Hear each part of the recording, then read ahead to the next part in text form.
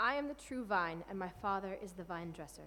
Every branch in me that does not bear fruit, he takes away. And every branch that does bear fruit, he prunes, that it may bear more fruit. Already you are clean because of the word that I have spoken to you. Abide in me, and I in you. As the branch cannot bear fruit by itself, unless it abides in the vine, neither can you, unless you abide in me. I am the vine, you are the branches. Whoever abides in me, and I in him, he it is that bears much fruit. For apart from me you can do nothing. If anyone does not abide in me, he is thrown away like a branch and withers. And the branches are gathered, thrown into a fire, and burned. If you abide in me, and my words abide in you, ask whatever you wish, and it will be done for you. By this my Father is glorified, that you bear much fruit, and so prove to be my disciples. As the Father has loved me, so have I loved you. Abide in my love. If you keep my commandments, you will abide in my love, just as I have kept my Father's commandments and abide in his love. These things I have spoken to you, that my joy may be in you, and that your joy may be full. This is my commandment, that you love one another as I have loved you. Greater love has no one than this, that someone lay down his life for his friends. You are my friends, if you do what I command you. No longer do I call you servants, for the servant does not know what his master is doing. But I have called you friends, for all that I have heard from my Father I have made known to you. You did not choose me, but I chose you and appointed you that you should go and bear fruit, and that your fruit should abide, so that whatever you ask the Father in my name, he may give it to you. These things I command you, so that you will love one another. This is the word of the Lord.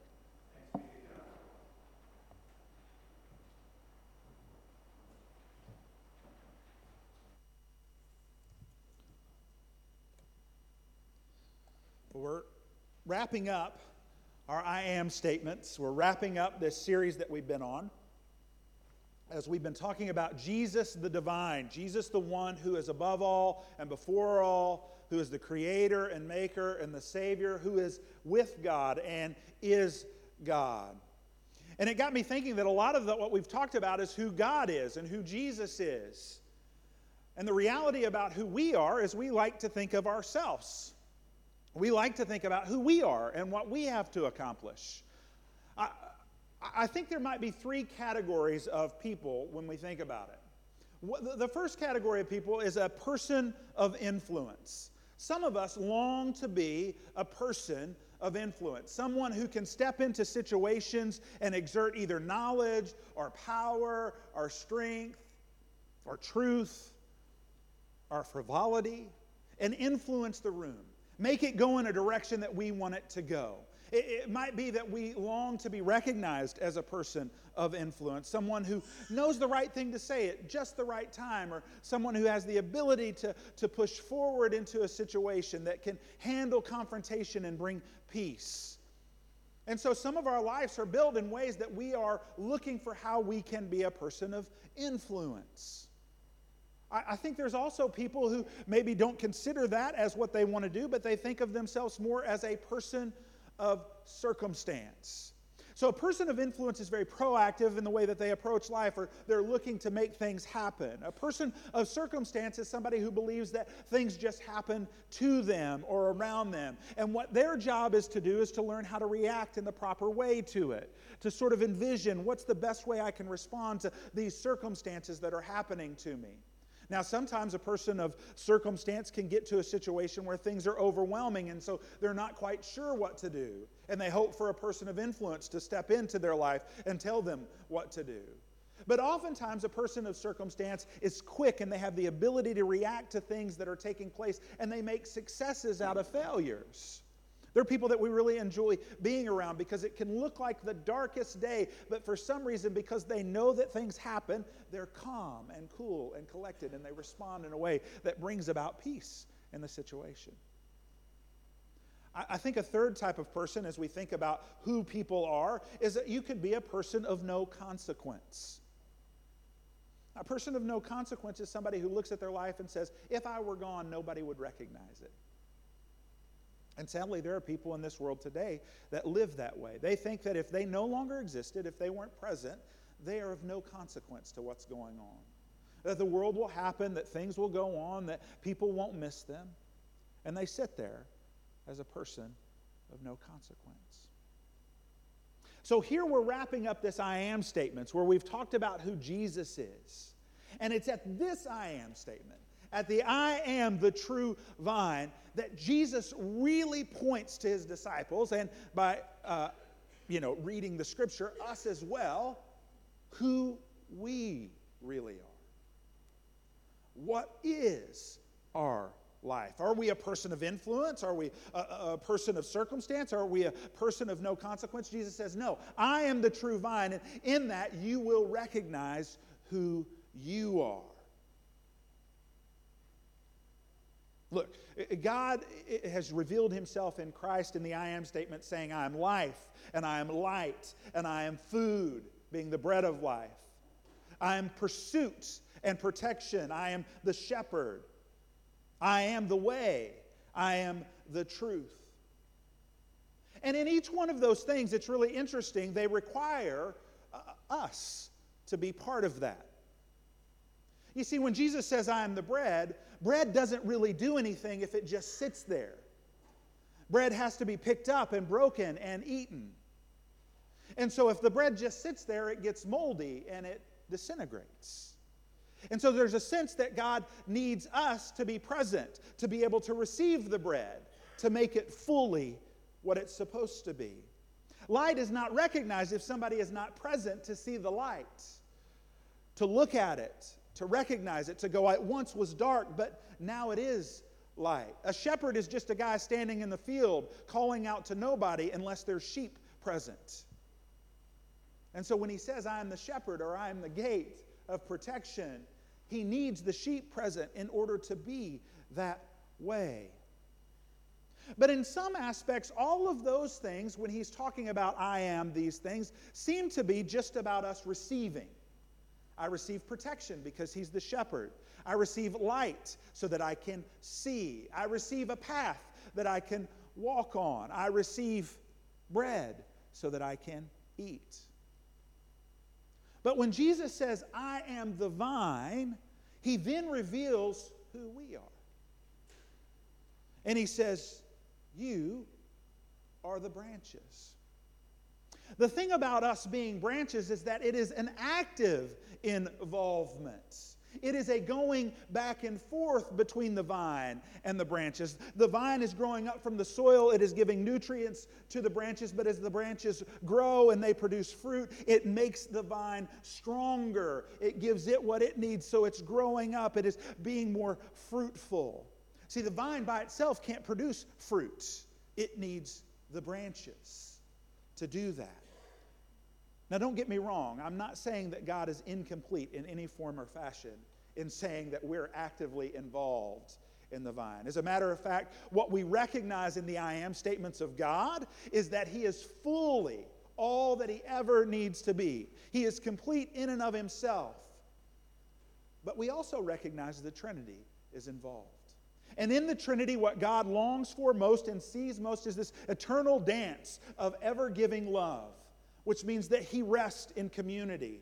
And so when he calls us his branches, what he's pushing us towards is community with one another.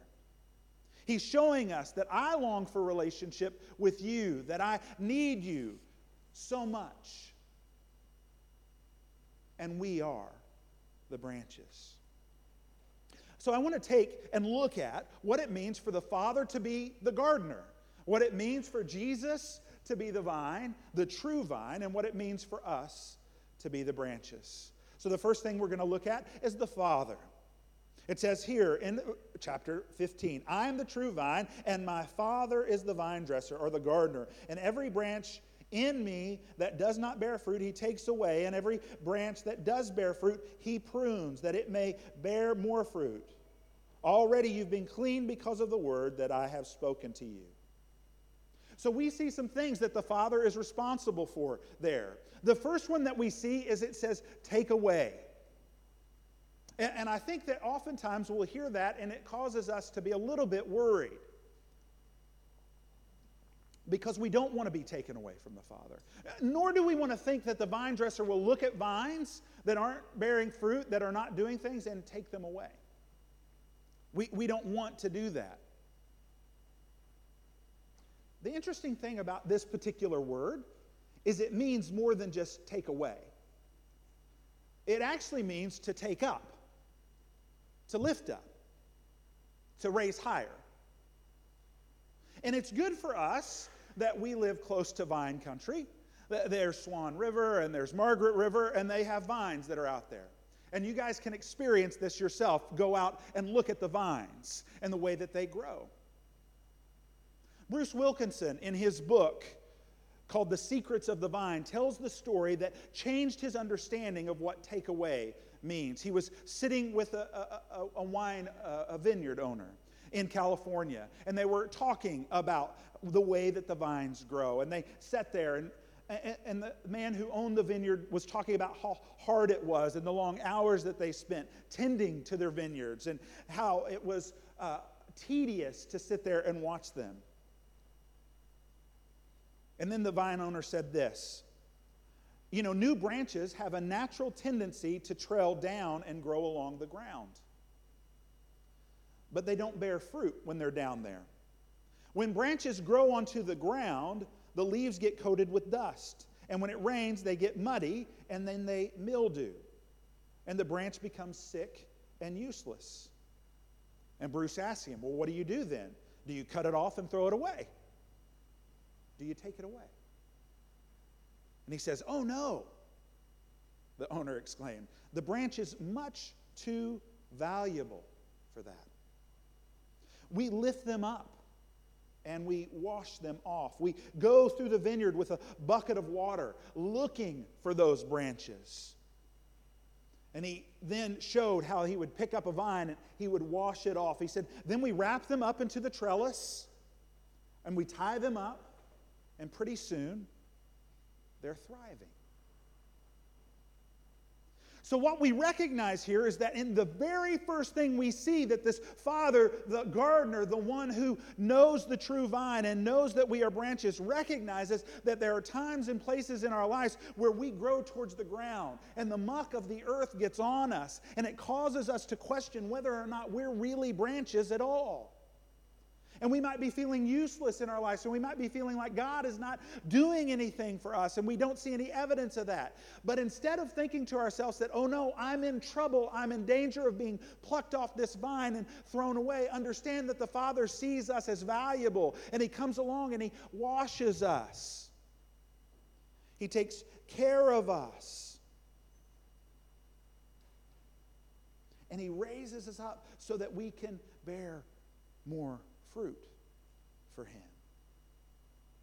That's why Jesus says, I didn't come for the well, I came for the sick. Jesus says, I am the true vine and my Father is the gardener, and He is the one who looks for you who are sick and broken and raises you up and cleans you. Later on in this passage, Jesus says, you're already clean, alluding to the fact that these men, these disciples who'd been walking with Jesus, had been once on the ground, dirty, and the fact that the gardener had picked them up and washed them. So the first thing we see is that we are taken care of, that we are loved because we are seen as valuable. The second thing that we see is that we're pruned. Now, pruning is not fun. Pruning is not fun. It is something where God comes along to clip off those things that are keeping us from bearing fruit, keeping us from growing most fully.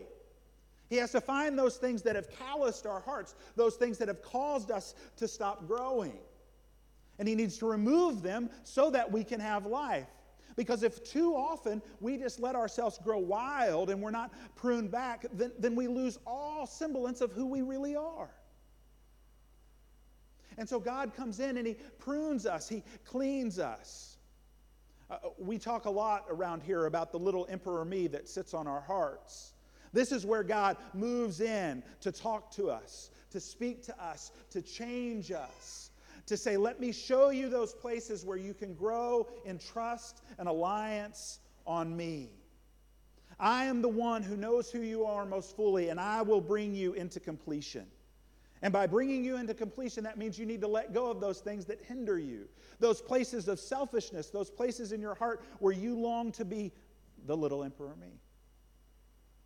And so he prunes us. Sometimes he prunes us through consequence. Consequence of bad decisions that we made. Consequence of things that cause us to be placed into pain.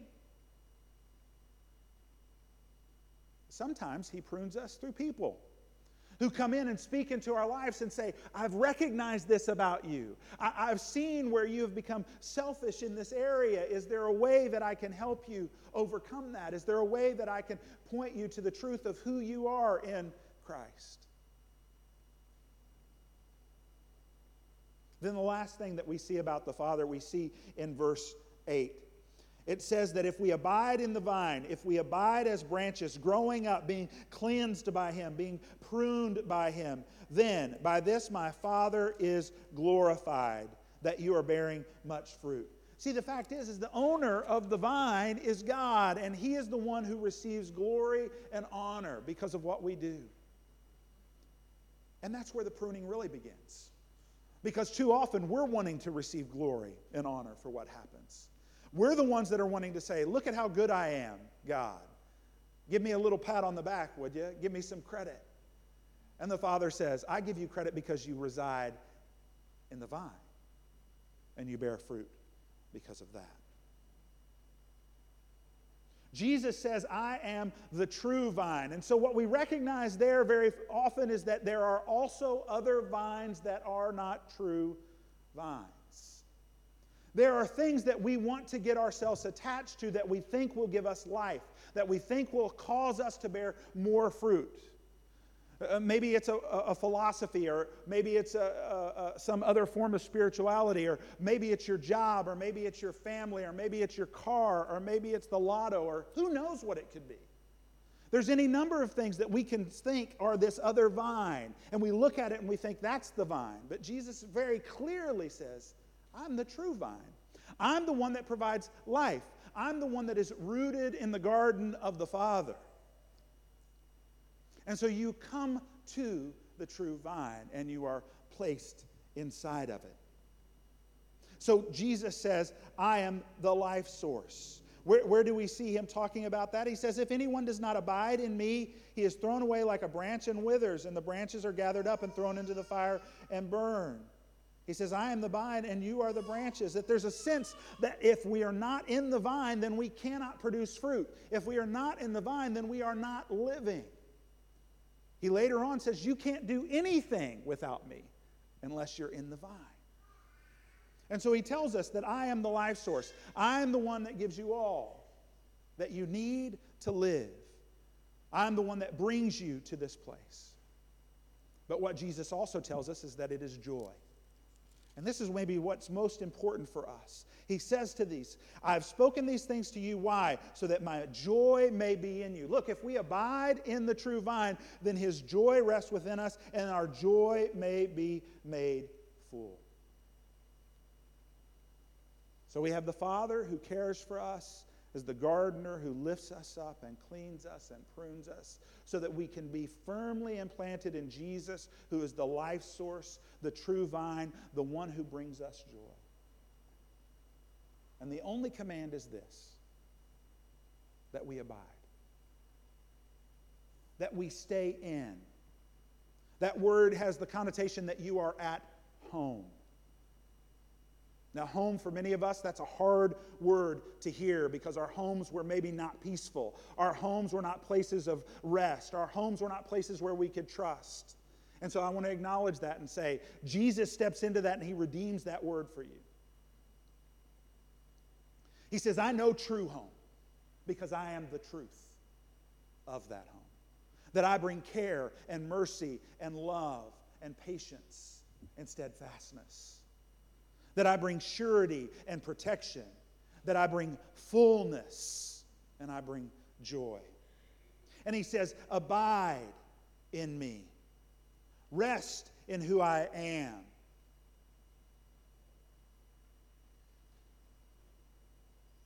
Well, how do we do that? He says it 3 or 4 times. Love one another. Love one another. You abide in me by obeying my commands. What are my commands to you? That you love one another. And so that's what we're called to do. Those of us who are in the true vine, we show that we are branches, that we're attached by our love, our self-sacrificing love for one another. That we don't elevate the little emperor me anymore, but we're always looking to the concerns and the place of those who are around us. Not out of some martyrdom, not so that we can say, see it how well I love you all, but by the fact that the Father has loved us so much that we can't help but overflow. Why? Because we are attached to the vine who loves us and gives us life and energy and the source of that love.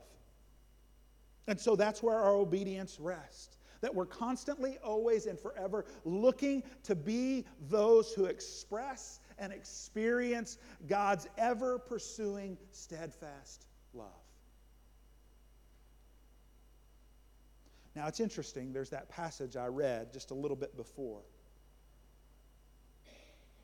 If you abide in me, my words abide in you, and ask whatever you wish. Oh, I'm sorry, it's the verse ahead of that. It says, if anyone does not abide in me, he is thrown away like a branch and withers, and the branches are gathered and thrown into the fire and burned.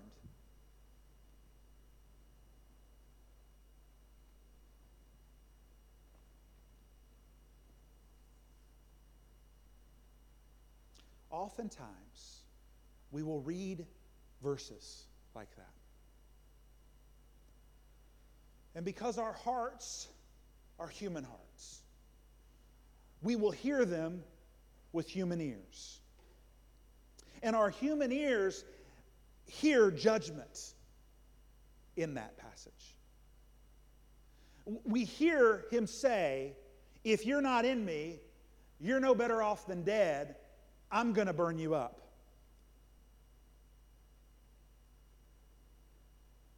But that's not what he said. Listen, if you don't abide in me, if anyone does not abide in me, he is thrown away like a branch and withers, and the branches are gathered and thrown into the fire and burned. This is not a judgment. This is a calculated warning. This is the pursuing, loving God who all throughout this says the only way that you can bear fruit is if you're attached to me. The only way that you're really a branch is if you are in the vine. If you're not in the vine, then you're not a branch. And so what he's saying here is, look, don't act as if, don't live your life in a way that makes you not attached to me. And he's not speaking of actions and deeds here. He's talking about his pursuit of us and how he is the one who has grafted us in and brought us in to the true vine. And so it's not saying to you, if you don't stay with me, I'm going to get rid of you and burn you up. He's saying, when you decide that you don't need me anymore, and you separate yourself from my love and my pursuit of you, and you separate myself from all the other branches that are brought into the vine, that are there to give you nutrition and there to protect you. When you decide that you can be self-sufficient, then you are just like a branch that is on the ground, that is no longer a branch anymore, but is just kindling. See, he says your purpose is not to have influence. It's not of no consequence. It's not just to let the circumstances of life affect you. Your purpose is to remain in me, in my love. And so he warns and says, when you step away from my love, when you move beyond my love, you will have a life that is dry. You will have a life that is easy to burn. A life that is dead. And so we hear those words as a warning to us that reminds us that our obedience to love one another puts us firmly into the vine. And if you ever look at a vine, the vine that just has one branch is not all that pretty. And Jesus likes pretty. He is beautiful beyond compare. And so we see all sorts of branches that are going into the vine. And it reminds us that we are not singular in and of ourselves a branch, but that we are part of the true vine. And being part of the true vine means that we have each other around us. And so for those of us who are in the true vine right here, my warning for you, my admonition, to use a big preacher word, is to say, do not forsake the people that God has put you with in the vine. Hold on to one another. Go towards one another. Spend time in each other's life. Love one another, because we don't want to see a branch fall and become kindling. And we're the ones who are called to hold it up as the Father comes along and cleans them up. We don't sit in judgment and saying they'll never get clean, because we believe that the Father is a good gardener and He will clean all and care for all. Henry Nouwen, when he is speaking of this idea of our connectedness with Jesus and what it means to be engrafted into the true vine, he says this: the intimacy that Jesus has offered as His connectedness between the vine and the branches. He says that I long to be grafted onto Jesus as a branch onto the vine, so that all my life comes from that vine. In communion with Jesus, the vine, my little life can grow and bear fruit. I know it, but I don't live it. Somehow I keep on living as if there are other sources of life that I must explore outside of Jesus. But Jesus keeps saying, come back to me. Give me all your burdens, all your worries, all your fears, all your anxieties. Trust that with me you will find rest. Dr. Seuss talks about Horton who hears a who. And in that, there's a refrain that Horton says over and over again. He says that a person is a person no matter how small. Listen, a vine is a vine, no matter the size, no matter the fruits. A branch is a branch, no matter the size, no matter the fruits, when it abides in the vine. Don't compare yourself to other branches. Don't think I'm not like that branch and my fruit's not like. There are times in our life where our fruit is just not growing because we need to be cleaned and cared for by the gardener. Don't think that I just need to remove myself from the vine and get a new vine that'll help me prepare better fruit. It won't.